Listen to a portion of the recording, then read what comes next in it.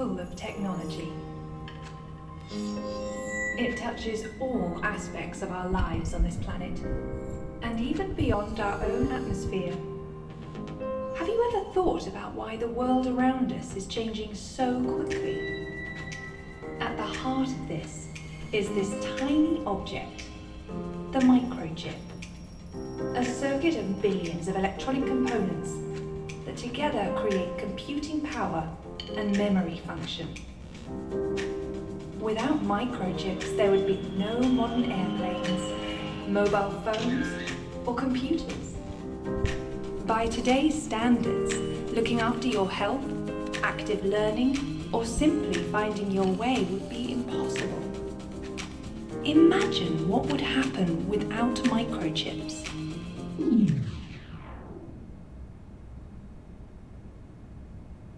Exactly.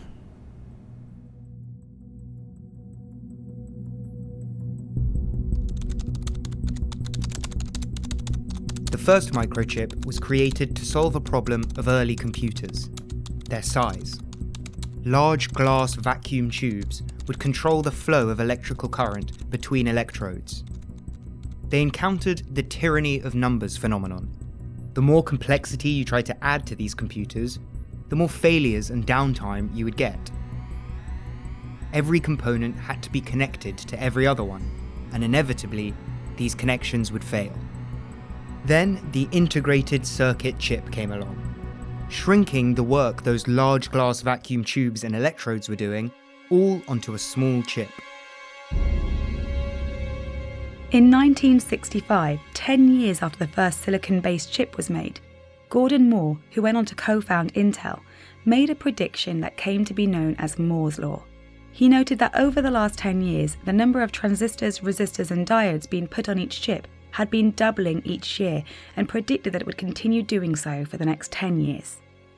10 years later, he revised his prediction to doubling the number of components every 2 years, and over the past 60 years, Gordon Moore's prediction has been proven out. You may have heard the idea that you have more computing power in your pocket than they had aboard the Apollo 11 mission. Using the flops measurements, which means floating point operations per second, the Apollo 11 computers had 12,250 flops. The Cray supercomputer built in the 80s could perform 1.9 billion flops. But the iPhone 12 can perform 11 trillion flops. That's 900 million times faster than the Apollo 11 computers, and 5,000 times faster than the Cray 2 supercomputer. That's all while weighing only 164 grams, compared to the Cray computer's 2.5 tons. To achieve this rapid increase, there have been some groundbreaking technological advancements. But one currently stands above all others. Just outside the small Dutch town, Veldhoven, sits a sprawling 225,000 square metre campus, home to nearly 20,000 employees. The campus is a mix of skyscrapers and warehouses, and is home to a company that has been called the most important company you've never heard of. And they have developed what has been described as the most complex machine ever built. ASML is a major driving force behind microchip technology. The chances are that no matter where you are on Earth, you use devices that were partly made with ASML machines. Our machines multiply chips by means of lithography, a way of producing electronic circuits with industrial speed. This is a wafer, the cradle of the chip. One wafer contains tens to hundreds of microchips that each contain billions of transistors. And that number has been growing exponentially for more than 50 years. As our machines get better, the chips they make become faster, smaller, and cheaper. And so in turn, the world around us changes for the better as well. Together, we share the ambition to push technology further. Welcome to our world. Welcome to the ASML Experience Center.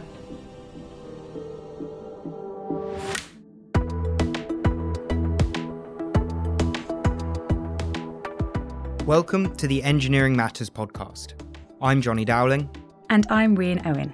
This week, we're looking at how one of the most important and complex machines ever manufactured was created, and learn how these machines are able to etch transistors that are just a few nanometers wide onto silicon chips. And a nanometer is 1/1,000,000th the size of a millimeter. That's even smaller than the smallest virus.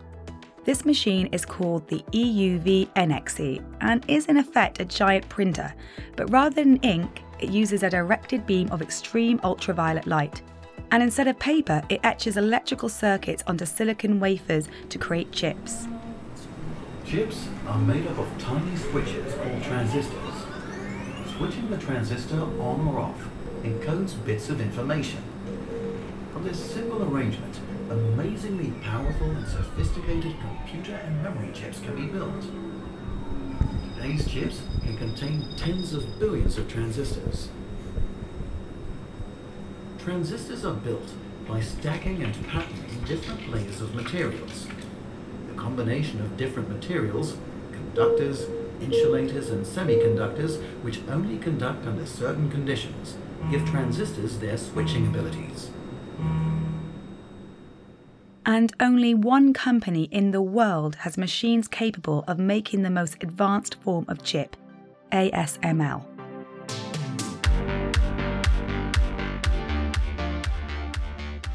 The story of ASML began in 1984 as a small part of the Dutch technology giant Philips.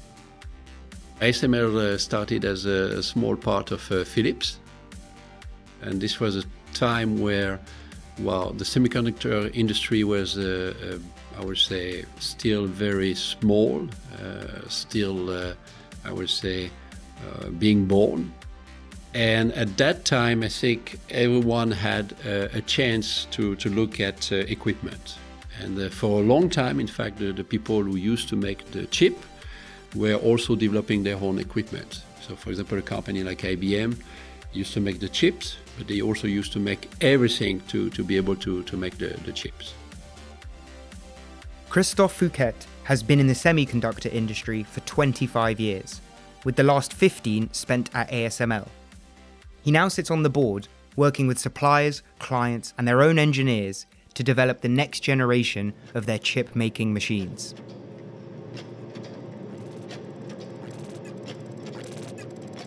ASML were one of the first companies to make the chip manufacturing machines, while not being a chip manufacturer themselves. Their machines are sold to the major chip manufacturers like TSMC in Taiwan and Intel in California, so they can print chips with their specific designs. So the engineers were learning faster and therefore improving the machine faster, to the point where I think in the late 80s, they came with the concept of TwinScan, which is still the platform we use today, where they had the idea to not have one stage, but two stages, and both expose the wafer, but also measure the wafer in parallel. And this was, I would say, mostly the first real breakthrough in ASML and the beginning of the modern history. The way those machines worked was by passing electricity through a mercury-filled bulb, which created blue light that could print features as low as a micron wide for the first time. The size of a transistor on a chip is determined by the wavelength of the light source divided by the numerical aperture, which is effectively how much a lens can further focus that beam of light.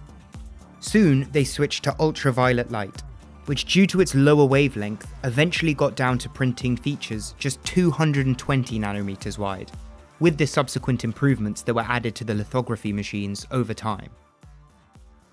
In early 2000, we even made a step to start to use what we call immersion technology. So there it's not about the wavelengths anymore, it's about the numerical aperture of the optic that you try to increase. Resolution is more or less wavelengths dividing by numerical aperture.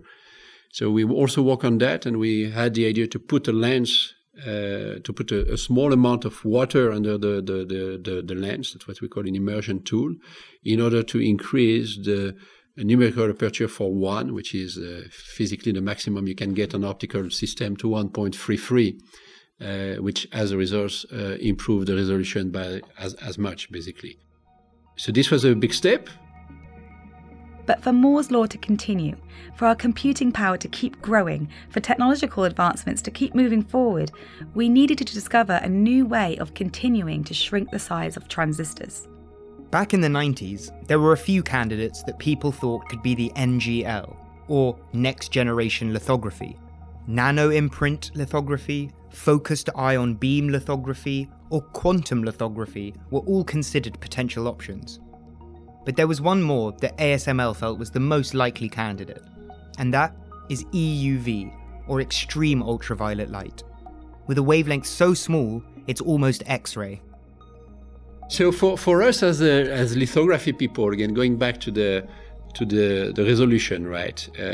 Again, two ways to get the resolution down: wavelengths or numerical aperture. After immersion, we felt we already had stretch physics, right? Because we were at NA of 1.33. So shortening the wavelengths was, for lithography people, the most obvious way to go. Therefore, EUV was very early on something that we thought is going to be useful. Now, of course, the question was, can it even work? Because you need to have the light source, and you need to have even material, optic, that can basically reflect, in this case, the light, have a sufficient lifetime, etc., etc. So there were a lot of real physics problem to decide if EUV could work. And the feeling was that this could work because research had proven we could create light. It had proven we could find material that would be able to deal with EUV light. So then the question was becoming an engineering question on how do we produce those tools in volume and with a productivity power which is high enough to satisfy our customer needs. Many in the industry thought EUV was the most viable method for making transistors on the scale of a single nanometer. ASML was not the only company to invest their resources down this route. However, in 2018, 20 years after their research began, ASML's EUV machine was ready for high-volume manufacturing, and they remain the only company to ever create an EUV lithography machine. But that is no surprise when you look at the complexity of the machine. The first challenge is in creating the extreme ultraviolet light. It's not something that occurs naturally on Earth, so it needs to be created. And it has to be both powerful enough so that it could work on a commercial scale, but not so powerful that it would destroy the machine. So we had to be able to produce 250 watt of EUV energy in order to make it viable at our customer. Now that requirement became the technology challenge, because we had to first get a source that could go to 250 watt. And then we also needed to have a tool that could survive 250 watt of EUV light. After some years of research, ASML decided the most effective way to generate extreme ultraviolet light would be to create a hot, dense, ionized plasma. The technology we were using, we looked at many of them initially, but the technology we thought was the most valuable to scale on power was basically the idea to hit thin droplet with very high power drive laser. We needed to do that to create the ability to generate those thin droplets. And to give you an idea, we need to create them at a frequency of 20 kilohertz. So it means that every second we need to have 50,000 of those droplets being generated. And we needed a drive laser, a CO2 laser, with a power somewhere between 20 and 30 kilowatt to be able to generate enough EUV light. The plan was to shoot a laser at some tin droplets, which would create EUV. Molten tin droplets around 25 microns in diameter are ejected from a generator at 70 meters per second. As they fall, the droplets are hit first by a low-intensity laser pulse that flattens them into a pancake shape. Then a more powerful laser pulse vaporizes the flattened droplet to create a plasma that emits EUV light, which is captured and focused by a collecting mirror. And this all happens 50,000 times per second. And of course, the minute we started, we had no clue about anything. It didn't exist. You had a bunch of people in the research that thought, they had it because they had seen 1 watt one day in a good day. And we had to bring it to industrialization. And when you start doing those things, there is no history, there's no books, there is no knowledge. You have to learn everything. There were a few metals that were considered viable, but it was quickly discovered tin would be the most effective. Yeah, so tin is one of the only material that can both generate EUV light, but also optically, I would say, support managing the light. Because the problem with EUV light, so you have to generate it, right? So you have to excite electron to the right frequency. You can do that with tin. There's not too many material you can use for that. The system they designed worked by dropping 20 micron wide droplets of tin that were then fired at by 2 lasers. The first flattens the tin into a pancake shape and the second vaporizes it, creating a plasma and light, in this case extreme ultraviolet light. And it wasn't until 2018 they demonstrated they were able to produce near 250 watts of EUV. So that was a good step. But then we had the second part of the problem to come, which is we have the light. What does it do to the system? Right? And we started, for example, in order to send the light to the system, we have a first mirror, which we call a collector. And the collector is just focusing whatever light is being created into a beam, and the beam goes into the system. The initial lifetime of this collector, who is located in the chamber where we create the light, was 2 hours.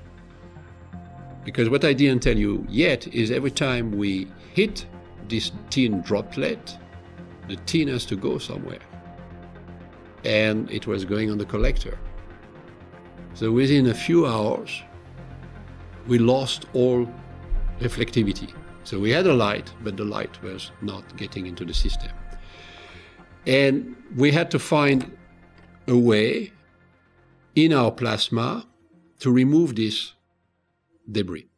For commercial reasons, Christophe can't say exactly how they got around this debris problem, but he can say that the collector remains clear and reflective for over a year. So we did accept that this will go on the collector, but we found a way, tuning our plasma, to remove it as it was going there. So it was deposited, if you want, on the collector, but in some way it was removed right after that, using plasma. And that allowed us to extend the life of this collector to a few months. And as we speak, we have been able to extend that lifetime to more than a year. The next step is directing the EUV into a single beam that can be sent through the machine and create the required pattern for the chip. Most normal UV lithography machines use lenses to focus the light, but EUV is absorbed by almost all material, including air, which is why this all has to take place in a vacuum. So ASML developed ultra-smooth, multi-layer mirrors to guide the EUV light. Each mirror has over 100 layers of materials that they have engineered to be as effective as possible at reflecting EUV light. The light is guided to a reticle, which is a reflector that contains the pattern of the layer of the chip the machine needs to print. The beam of light is then sent towards the wafer ready to print out the chip pattern. But this whole process has to be precise to the nanometer. To copy the whole pattern, the reticle is scanned through the light beam by the reticle stage, which must move with immense speed and precision without causing any vibration in the system.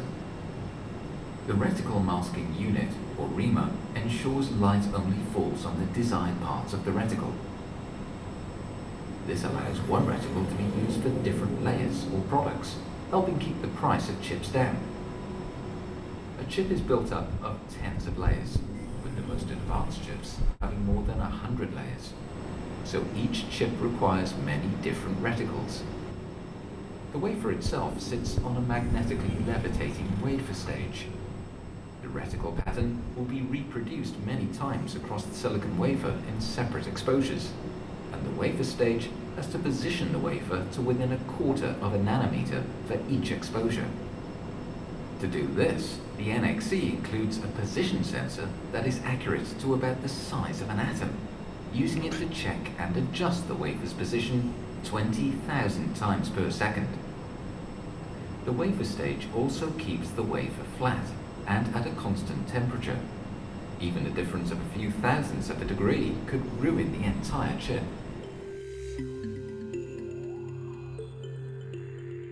Every layer we expose has to be exposed very accurately against the previous one. And very accurately means nanometer accurately. So we have to be accurate at a nanometer level while moving the stage at a very, very high speed and extremely high acceleration. So the acceleration of our stages is a lot higher than the acceleration of a fighter jet. Right? If you have to sit on it, it kills you. Right? And over time, we need to go even faster. So we're working today on stages for the reticle stage of our High-NA machine.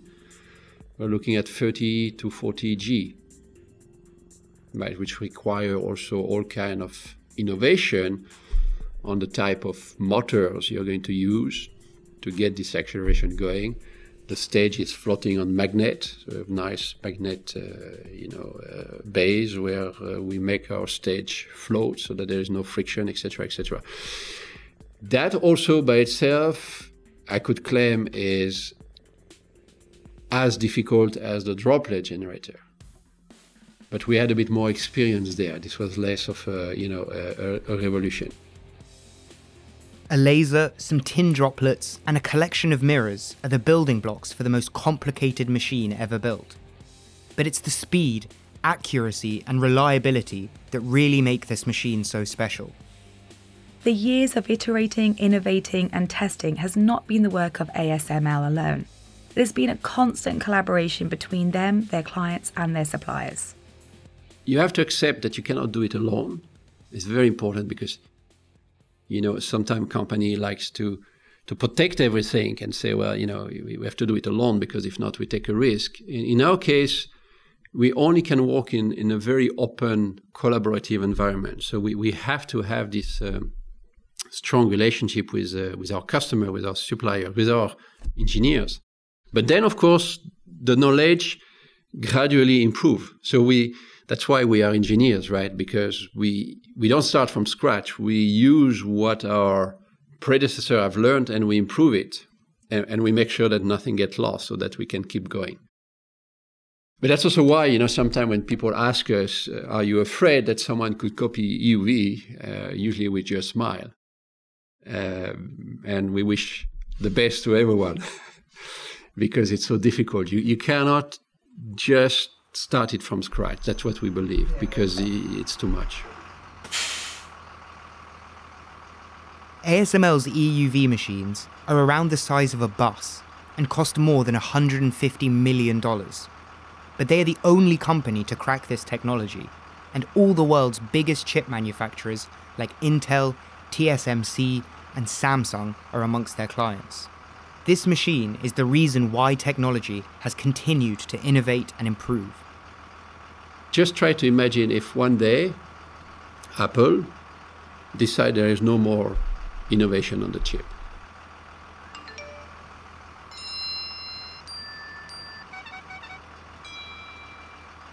What's happened to the consumer?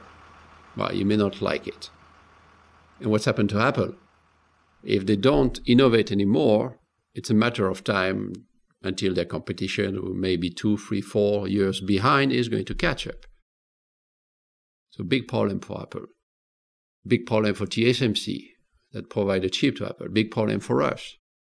So you have also there this very virtuous appetite to continue the innovation. And the world, the good news, wants to make use of this innovation. So today, you take any major application on health, on energy transition, on automotive, anything that's happened in your house, anything. Any major innovation or application, any major progress will be based on a silicon platform, on a semiconductor platform. So you have more and more application coming our way. This means that innovation can't stop. Whether Moore's law continues to see the doubling of chip capabilities every 2 years or not, chips will have to keep improving. And despite EUV lithography only coming to market in the last 5 years, ASML cannot rest on that success. They are continuing to innovate and improve on that machine so they can remain at the forefront of chip-making technology. Yeah, so we think that EUV will be improved, so we'll carry this innovation for at least, I would say, 10, 15 years. But we also don't claim that this is the end. Back to my accumulated knowledge, I mean, you can dream for the next 10, 15 years. After that, there's too much speculation. Right? Then you have to learn again and see where it may break or not. And today, we feel we have enough room to innovate without changing things too much. And we are going to do that. And we're already discussing with our customer, with our supplier, how we may be able to do that. Inevitably, just like with previous lithography systems, the limits of what EUV is capable of on a commercial scale will eventually be reached. And a new major breakthrough to keep reducing the size of transistors will be needed. So to make sure they stay ahead of the competition, ASML invests heavily into its R&D. Our R&D team has been growing 10-15% systematically for the last, at least, 10 years, most probably more than that. And we continue to do that because, back to Moore's law, the real belief we have is as long as our engineers have ideas, Moore's law will keep going. And the good news is our customer believe the same, our supplier believe the same, so that there's a lot of innovation. And what we don't know yet, hopefully we find out in 5, 6, 7 years from now. And one of the challenges ASML faces is getting the best and brightest engineers to come work for them. And Christophe believes for any young engineer keen to work on the cutting edge of technology, there is no better place to come than ASML. The story about innovation, the story about the investment I gave you, today we still invest more than 15% of our revenue into R&D. If you are an engineer, I think it's a very important number to look at, right? Because if you go to a company that still invests that much, and our revenue is not small by now, then you know that there is a place where you most probably have a chance to do something great. And I think if you're an engineer leaving university, you want to be able to do something great, right? That's still the dream of every engineer, is to create something and see it coming to life. We create this environment, and there I think that the rhythm of innovation in some way protect us from that. Because, every 2 years our customer needs a new product. So if we become lazy, slow, inefficient, we won't be able to do that.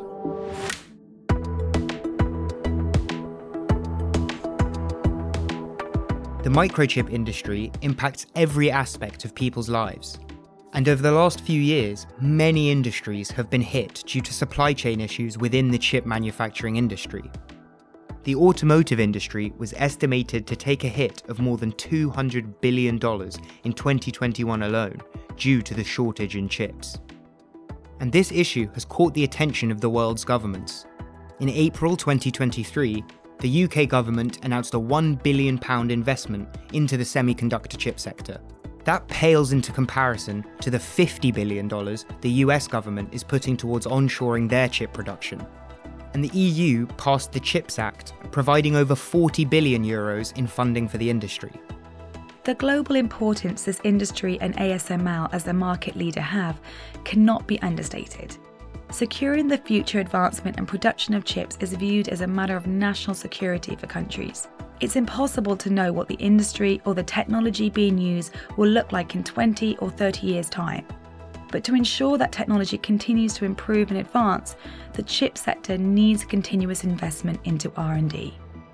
After all, an idea that is viewed as almost impossible today, in 30 years could be the basis for the most important and advanced machine ever built.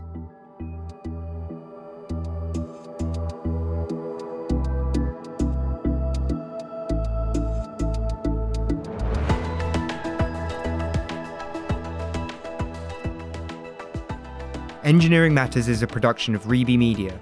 This episode was written and produced by me, Johnny Dowling, and hosted by me and Rhian Owen. Editing by Will North, series supervision by John Young, sound engineering by Ross McPherson, and our own world-leading machine is Rory Harris.